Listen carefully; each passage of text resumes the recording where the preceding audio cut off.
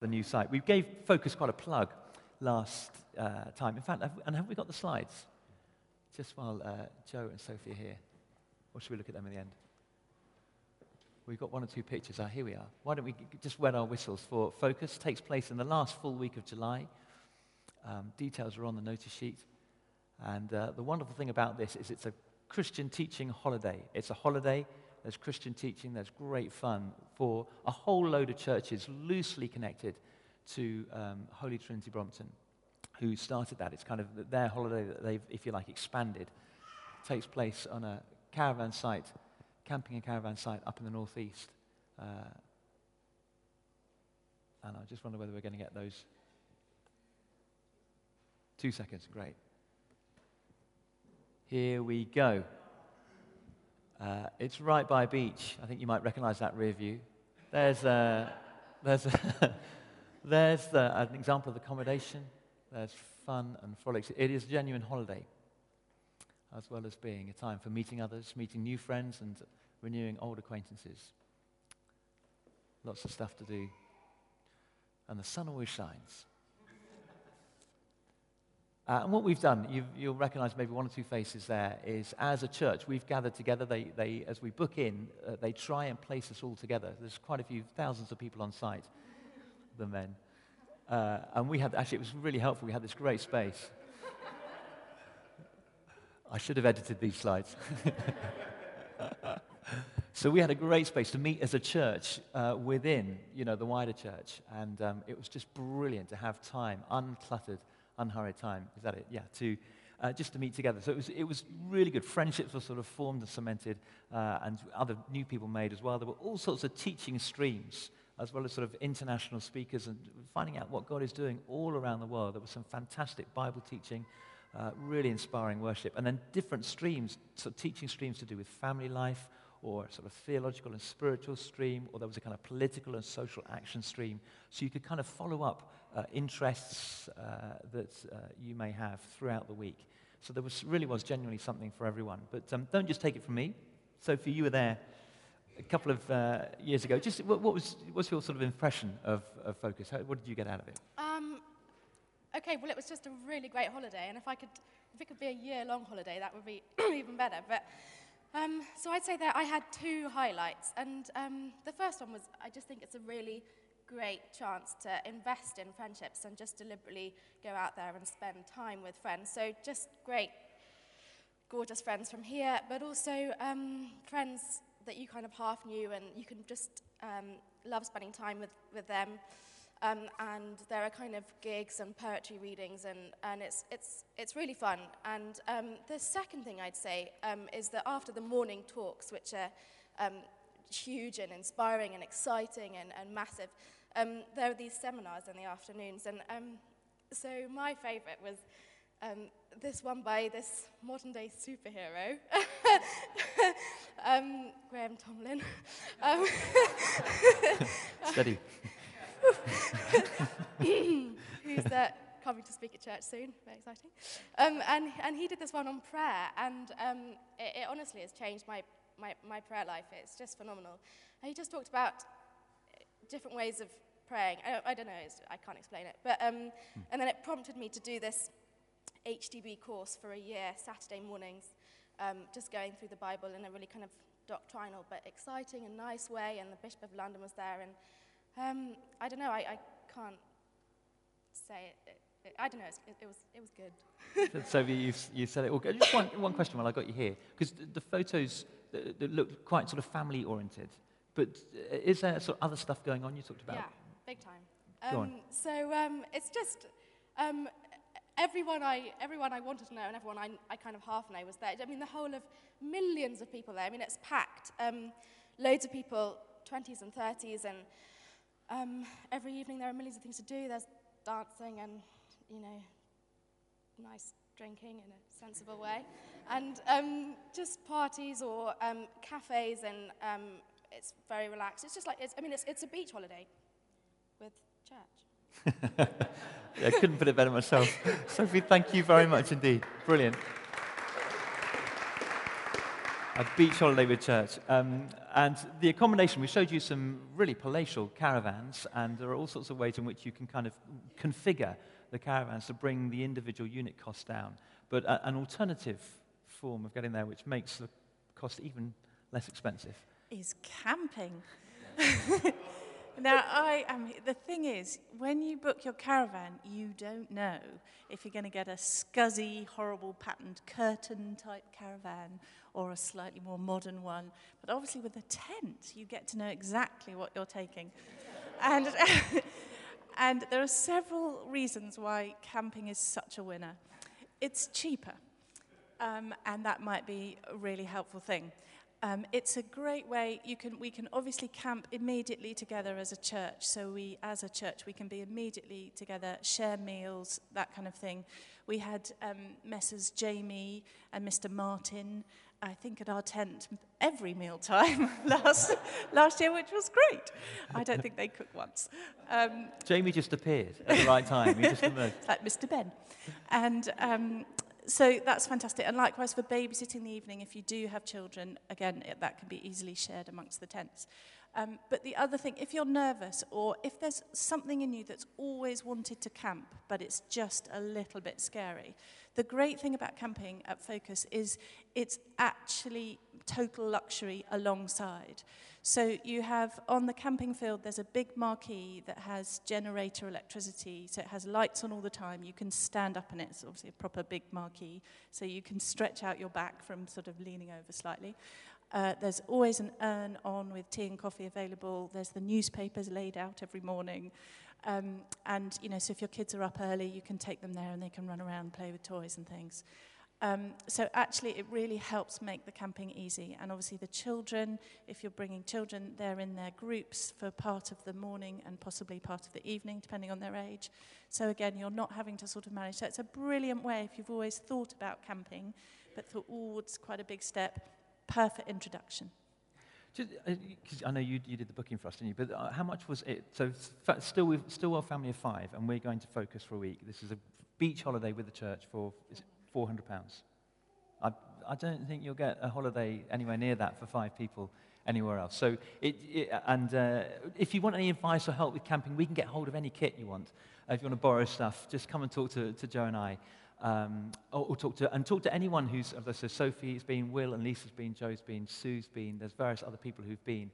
So if you want to ask questions, but we would love, the beauty of Focus is rather than us having to do all the work to organize our own church week away, what we can do by invitation, we can go and join the HDB week away. And they do all the work in the organization and we just have all the fun. So that's why it's a sort of Billy bargain, really, and a win-win. And we'd love to encourage. The PCC, we talked about this at the end of last year, and as a church leadership, we'd love to encourage as many people as possible to come. To that end, we've set up a sort of provision for bursaries, and if you'd like to come, you get on the website, you see how much it costs, and you think, actually, I really want to come, but I'm not quite sure we can pay all that. We understand. And so please, just see Katie, who's just here, Katie Campbell, who's our Director of Operations, or Faye Shippey, who's our church treasurer. If you just see them discreetly, and I'm sure we can come to some arrangement where we can help you so that you can come and join us at Focus. Wonderful. We're going to move on in our service now and come to the hearing of God's word. Here's Roz. She's going to read to us from Peter's letter, and then Will is going to speak.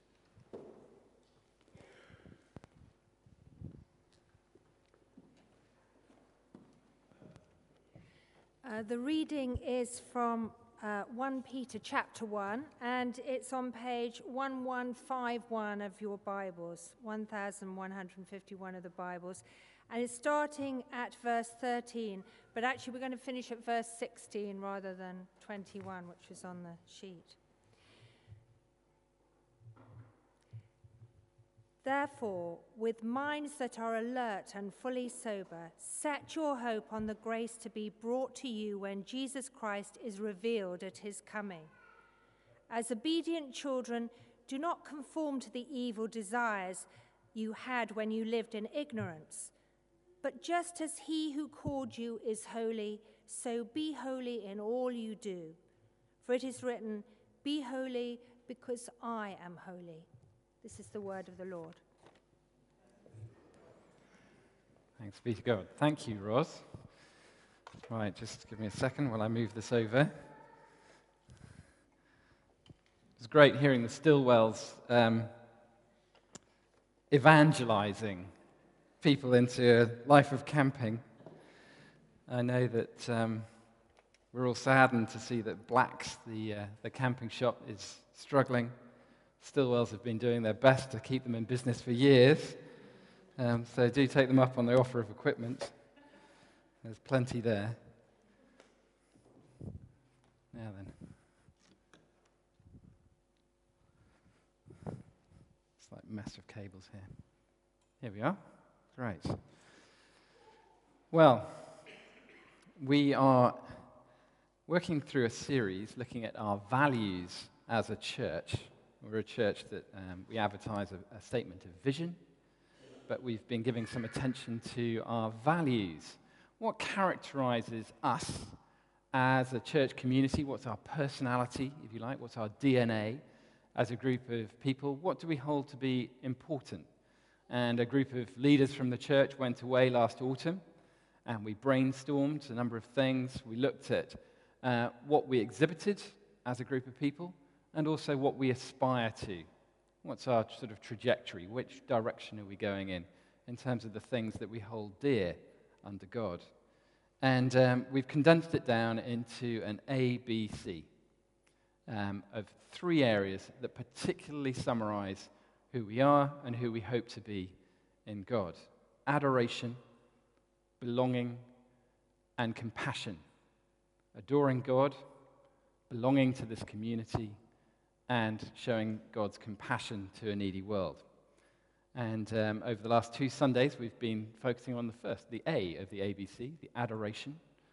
Jamie and Tim were talking about our passion to worship God in music, with our lives, to be a people known for the worship of God.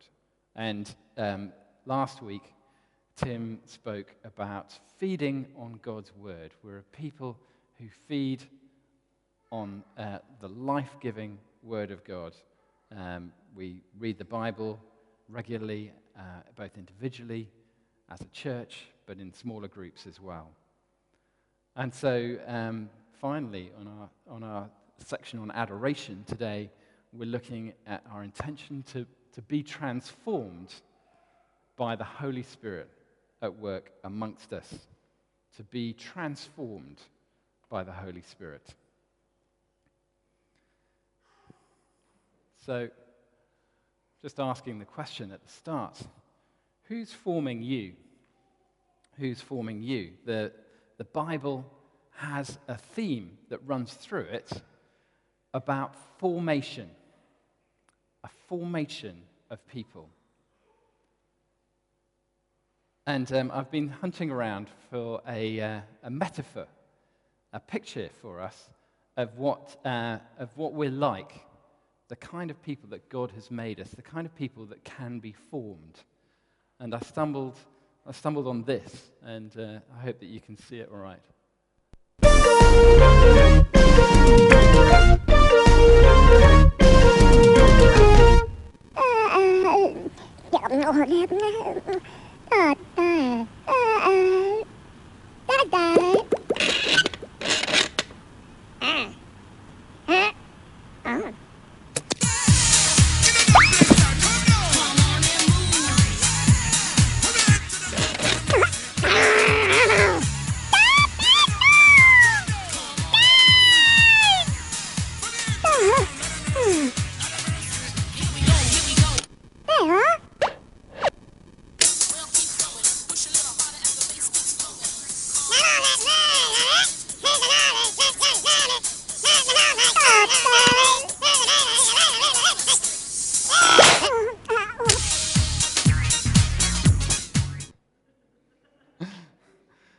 There we are. That was Morph. Now, it may be that this dates you slightly. Morph was around between 1977 and 2005. He was a friend of Tony Hart. Tony Hart, the artist who had a series of TV programs based around art. And interestingly, well, it's interesting to me, but Morph's original name was Aardman, It had something to do with the sort of type of clay that they used. And Aardman is now the name of the studios for Nick Park, who created Chicken Run and Shaun the Sheep, Wallace and Gromit. And Nick Park actually came and worked on the program and took the name Aardman with him. So there you go. It all started with morph. What I'm putting to you today is that we are a little bit like morph in our very being. We have the capacity to be formed in our relationship with God, in our relationships with other people, in our relationship to this world. Now, I wonder how you react to that statement. Perhaps you feel slightly affronted by that. We're set up, aren't we, to believe that I am self-defining. I decide who I am. Thank you very much. The world doesn't define who I am. No one else defines who I am.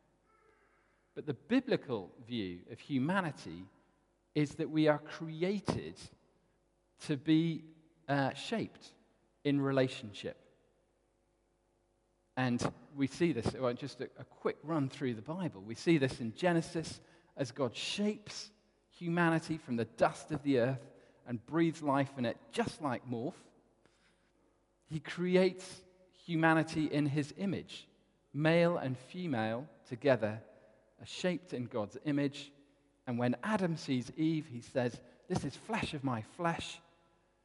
For this reason, a man will leave his parents and be joined with his wife, and the two will become one flesh." There's a molding to each other that happens in marriage. And God shapes people through the Bible as well. The call of Abram. At his call, God tells Abram, "I'm going to make you into a mighty nation." And he changes Abram's name from Abram to Abraham. And there's a subtle shift in Abraham's story at this point. Abraham meaning a father of a multitude. He changes his name to represent his calling, the change in direction that Abram's life is taking. And similarly with Abram's grandson, Jacob. Jacob, in a defining moment in his life, wrestles with God, wrestles with an angel of God until he gets a blessing. He says, "I won't let go of you until you give me a blessing." And so to mark this, God changes Jacob's name to Israel. And Israel means wrestles with God. These are a people marked to fight, to wrestle with God until they get the blessing that they want from him. In the next defining moment in Israel's history, the Exodus, God takes a slave people and takes them to a place of freedom. There's a transformation that takes place in their life from being slaves to being free, to being more than that, to being an amazing nation. And then in the next defining time in Israel's history, in the time of exile, the prophets speak of a new return from exile, almost like a new exodus, that they can anticipate a new change in their status from slavery to freedom. And this will be a change in their hearts, not just a change in their political status, but a change from the inside out. And this is what we see in the events surrounding the life, the death, the resurrection and ascension of Jesus Christ. This return from exile, this change, this formation from the inside now out. And so in the passage that we had read to us today, this language of formation is taken up by the New Testament writers. We are formed by our relationship with God, by our relationship with this world, and our relationship with each other. And so Peter there says, do not conform to the evil desires you had when you lived in ignorance. Do not conform. It seems that there's a healthy kind of transformation, but also an unhealthy conforming to the pattern of this world. Life is full of choice, but to conform is not always the right choice for us. And here's Morph. Someone's put a hot coffee mug on him, and he's been conformed into a coaster. He's been commoditized. I wonder how often we feel like we've been commoditized by the pressures of this world, shaped into a mold that seems to fit someone else's agenda, but not our own, or that of the Lord Almighty. And Peter uses the word here, desires. He brings to our attention the fact that our desires are at the heart of this work of formation within us. You see, the biblical view of the human being is that we are desiring people first and foremost. This goes against the grain of our modern way of thinking. Descartes was known to have said, "I think, therefore I am."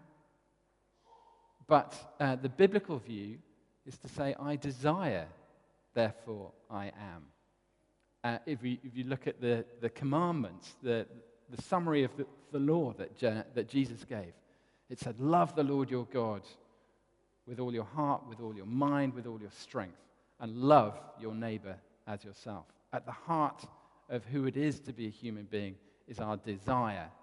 But it's our desires that are at play when this work of formation takes place within us. So what are the pressures to conform in us? Well, these words come from the baptism service. After we've baptized a child or even an adult, the congregation join together and say, "Fight valiantly as a disciple of Christ against sin, the world, and the devil."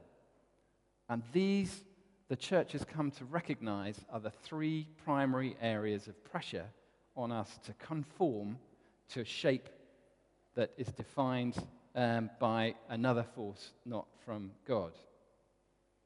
Sin is, I think probably we recognize in ourselves, it's our own desires that are not moving in a godly direction. Perhaps it's selfishness.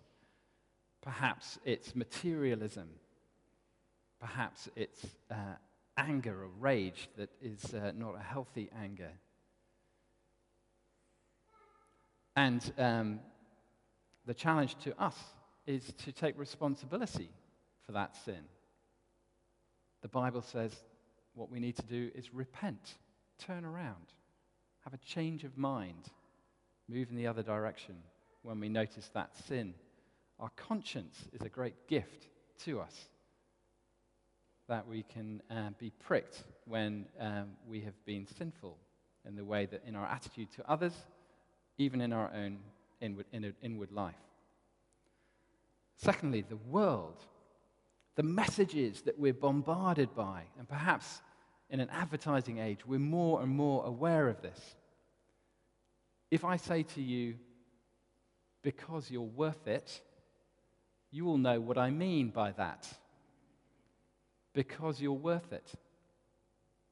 And I wonder whether this is quite a challenging concept for us to take hold of. Are we entitled to that product that is summarized by "because you're worth it"? And I'm not just talking about hair products here, I'm saying in the broader context. Is there a spirit of entitlement in our culture, for example, that conforms us to a particular shape? What is our view of luxury? Do we feel hard done by if our day does not start by a double skinny caramel macchiato? Is there something, actually, something not quite right about this day because I didn't quite get the right kind of coffee or the right kind of croissant, or I didn't have lunch in the right place? What is our view of luxury? And is that right in a world where 3/4 of the world's population will make less in a year than we do each month? So the world is pressurizing us to conform to a certain way of thinking, of being, and we become complicit if we're not guarding ourselves against that. So that's the world, and then finally the devil. The devil may seem an outdated concept to us in our modern age, but the enemy is a very present and real presence in our lives. Jesus tells us that the devil's intention is to kill the life within us, to maim us, and destroy. And where we hear that voice in our head saying, "Go on, you're worth it," or "You're entitled to feel angry and unforgiving towards another person," the call on us is to rebuke that voice and to say no and to move in the other direction. So there's a fight against this conforming pattern in this sort of tripartite pressure on us from within, our own sin, the world, and the devil. And in the Holy Spirit, we're given the tool to fight that fight. So that's the pressure to conform. What about being transformed? Paul writes in Romans, in very similar language, "Do not conform to the pattern of this world, but be transformed by the renewing of your mind." The alternative to being conformed is to be transformed. And this is the work of the Holy Spirit within us. This is a work of God that the church has come to call sanctification, to use a technical term. To be made holy. And so when Peter went on to say in that very short passage that Ros read for us, he quotes from the Lord speaking to his people. The Lord says, "Be holy because I am holy." Our relationship with God tends to transform us into his image, to be a holy people, a sanctified people. So being holy is where we're going. It's what the Holy Spirit does in us to transform us. But does that then mean that we are shaped into the same mold and that God is in the business of stamping us into identikit Christian molds? Vanilla, vanilla, vanilla, vanilla, black and white, black and white, black and black, black and white. No, I don't believe that is the case. God has in his creation has shown us a great diversity. And I think that this move of transformation is pictured very well here when Paul writes to the Corinthians. He says, "Where the Spirit of the Lord is, there is freedom. And we are being transformed into his image with ever-increasing glory." Freedom is about being who you were always meant to be, about being who I was always meant to be. And the work of the Holy Spirit in me, the work of the Holy Spirit in you, is to make you the people that God always had in mind when he created you. To be unique, to be empowered, to live life to the full. When Jesus said those words about the devil coming to kill and destroy and to maim, he went on to say, "I have come to give you life, and life abundantly." There's a sense of freedom in the work of the Spirit and a movement into glory, a people released to be godlike, to be fully human, to be fully alive. This is this work of internal transformation that the prophets speak of. For example, in Ezekiel, the Lord says, "I will give my people one heart and put a new spirit in them. I will remove the heart of stone from their flesh and give them a heart of flesh." the ability to love properly, to love fully, to love God with all our heart, with all our mind, with all our strength, to be able to love our very unlovable neighbor, to be able to love ourselves. Okay, well, that's the theory. How? How are we transformed by the Holy Spirit at work in us? And I think that there are three particular areas where the Holy Spirit works in us. Three key relationships, if you like. And firstly, and probably quite obviously, it's our relationship with God. We've just been talking about, over the last couple of weeks, how we want to give ourselves to worshiping God in music, with our bodies, here in church, and in our lives in general, and how we want to feed on His work. And at the heart of this is a sense of a real, living relationship with God, where we give God permission to speak into our lives, to point out areas perhaps of sin that we need to repent of, areas where we're being shaped by the world's view of what our priorities should be, rather than God's view of how we can live our lives to the full, where perhaps the devil has had a foothold, speaking lies into our life that need to be challenged. So we, as a church, when we come to see our values, we say we want to give ourselves to a real, living relationship with God that is open to His voice speaking to me in that relationship. So that's the first key relationship, is our relationship with God. With others, who are the voices in your life who speak words of truth to you? Do you give people permission to hold you to account? To say, actually, on this thing, I think you're going off the rails. To rein you in. To show you a yellow card. Sorry, that's not acceptable. The way you did X, Y, and Z. Who do you give permission to do that? Do you give anybody permission to do that? Perhaps there are loved ones around you that you do. Maybe you're a member of a house group where you give people permission to speak life to you. Maybe you have a mentor or a prayer partner. These are all healthy parts of a healthy life where God can speak to us through others.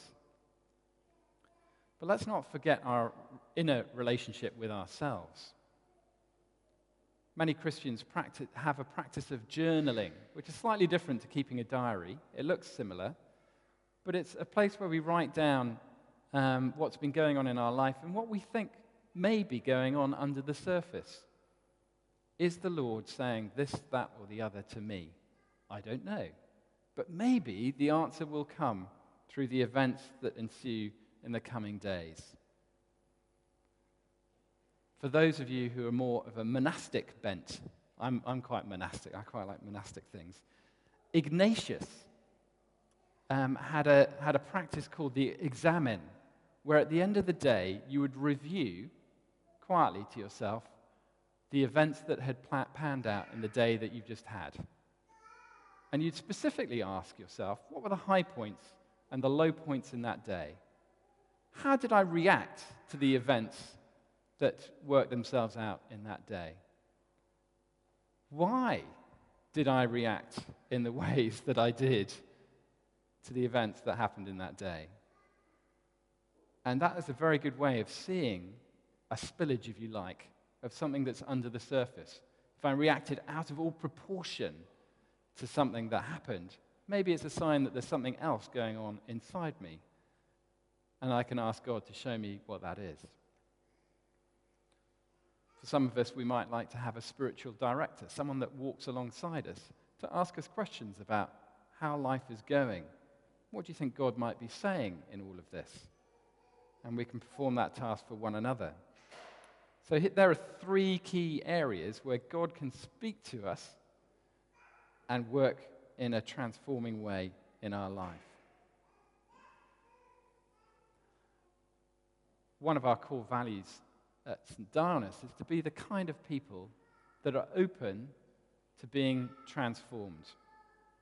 A number of us will have been Christians for a long time, and maybe we've gone through a period of change in our lives, and we've kind of hit a plateau. Others may not be sure whether we'd call ourselves a Christian at all.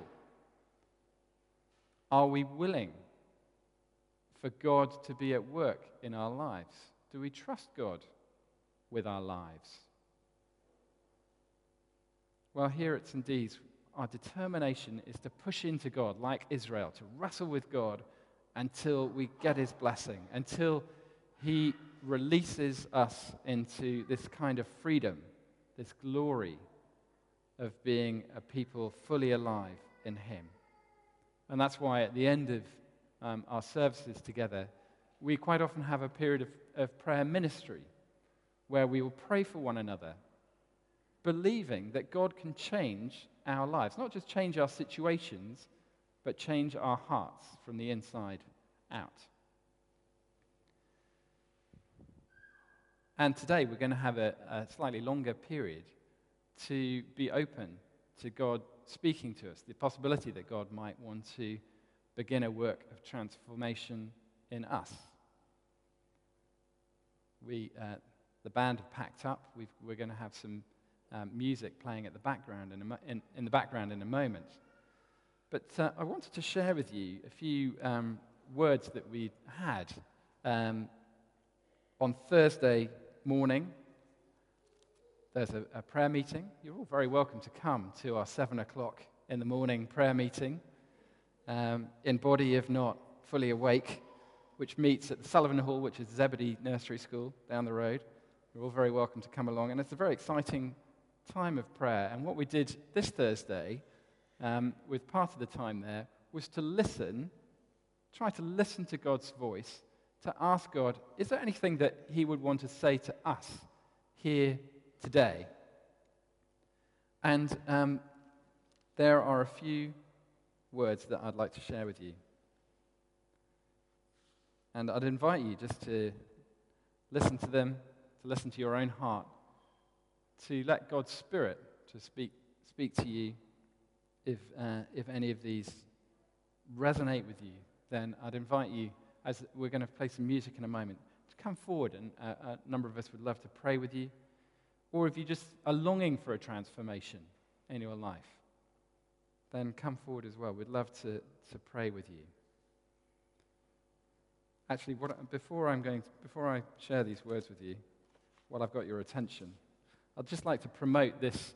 There's our neighbours in Christchurch, Fulham, run a course called the Jesus Ministry course.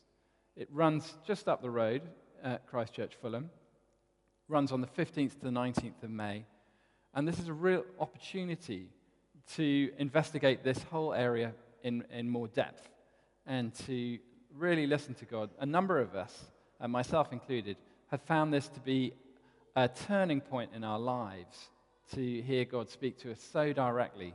They'll be asking God on your behalf, what did you have in mind, Lord, when you made Will or Graham or John? What was it that you had in mind when you made me? And what is it that's coming against that? And there's a lot of teaching that goes around this kind of prayer. So there are some leaflets at the back. I'd invite you to take one and consider joining that course in May. So what was it that we felt that the Lord might be saying to us for today? Well, I offer these to you. There was a picture of a paddling pool. And the person looking at this paddling pool thought that it was a very childish thing. But they were urged to get into the pool anyway. And as they got into the pool, they found that it was deeper and more amazing than they ever imagined. And there was the suggestion that maybe the paddling pool referred to baptism. That some of us have viewed baptism as a thing for children. But is the Lord calling us to get baptized as well? And there was also a reference to the story of Jonah Jonah was a prophet who was asked to go and preach against Israel's enemies, to say, unless you turn from your wicked ways, the Lord is going to destroy you. And they did turn from their wicked ways, and the Lord forgave them. And Jonah was really upset about this, because these were his enemies. But the Lord said to Jonah, is it right that you should be angry and unforgiving where I am forgiving? And perhaps it's a call for us to show forgiveness to somebody that God has been merciful to show God-like mercy in the same way that he does. There was a picture of someone walking through an orchard. They went to pick apples, but what they found there was oranges. And just the message that God gives us good gifts, even if they're unexpected. Also a picture of a pearl within an oyster, and the sense that the pearl within an oyster develops around grit, and that the hard times that some of us might be experiencing now will form something beautiful in us. Also the phrase, it's okay to be yourself with God. And a passage that Tim alluded to at the beginning of the service, when the Lord spoke to the people of Israel before the giving of the law, he told them that you are my treasured possession, a kingdom of priests and a holy nation, that each of us are treasured by God. And finally, from the story of Absalom and David, David was king over the whole of Israel, and his son Absalom was living as a prince in the kingdom while David was in exile for a while. There were a couple of years where Absalom enjoyed the benefits of the kingdom of being a member of the royal family, but didn't over that time look on the face of the king. And the passage said that the king's heart longed for Absalom.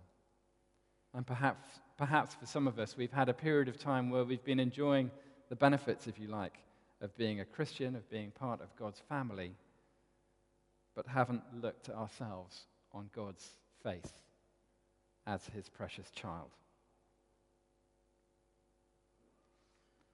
So we're going to come to the full end of our service now. We're going to play some music that will come across on the CD. And what we'd like to do is just to invite anybody who wants to respond to any of those words, or just an urge for God's transforming power in their lives, to come forward, and a number of us would like to pray with you. But otherwise, do help yourself to teas and coffees. We'd love to have the opportunity to get to know you and chat with you at the end of the service. But for today, we're going to have a bit more of an emphasis on the opportunity to pray at the front. So God bless you. Thank you for listening. And let's give ourselves to pray now.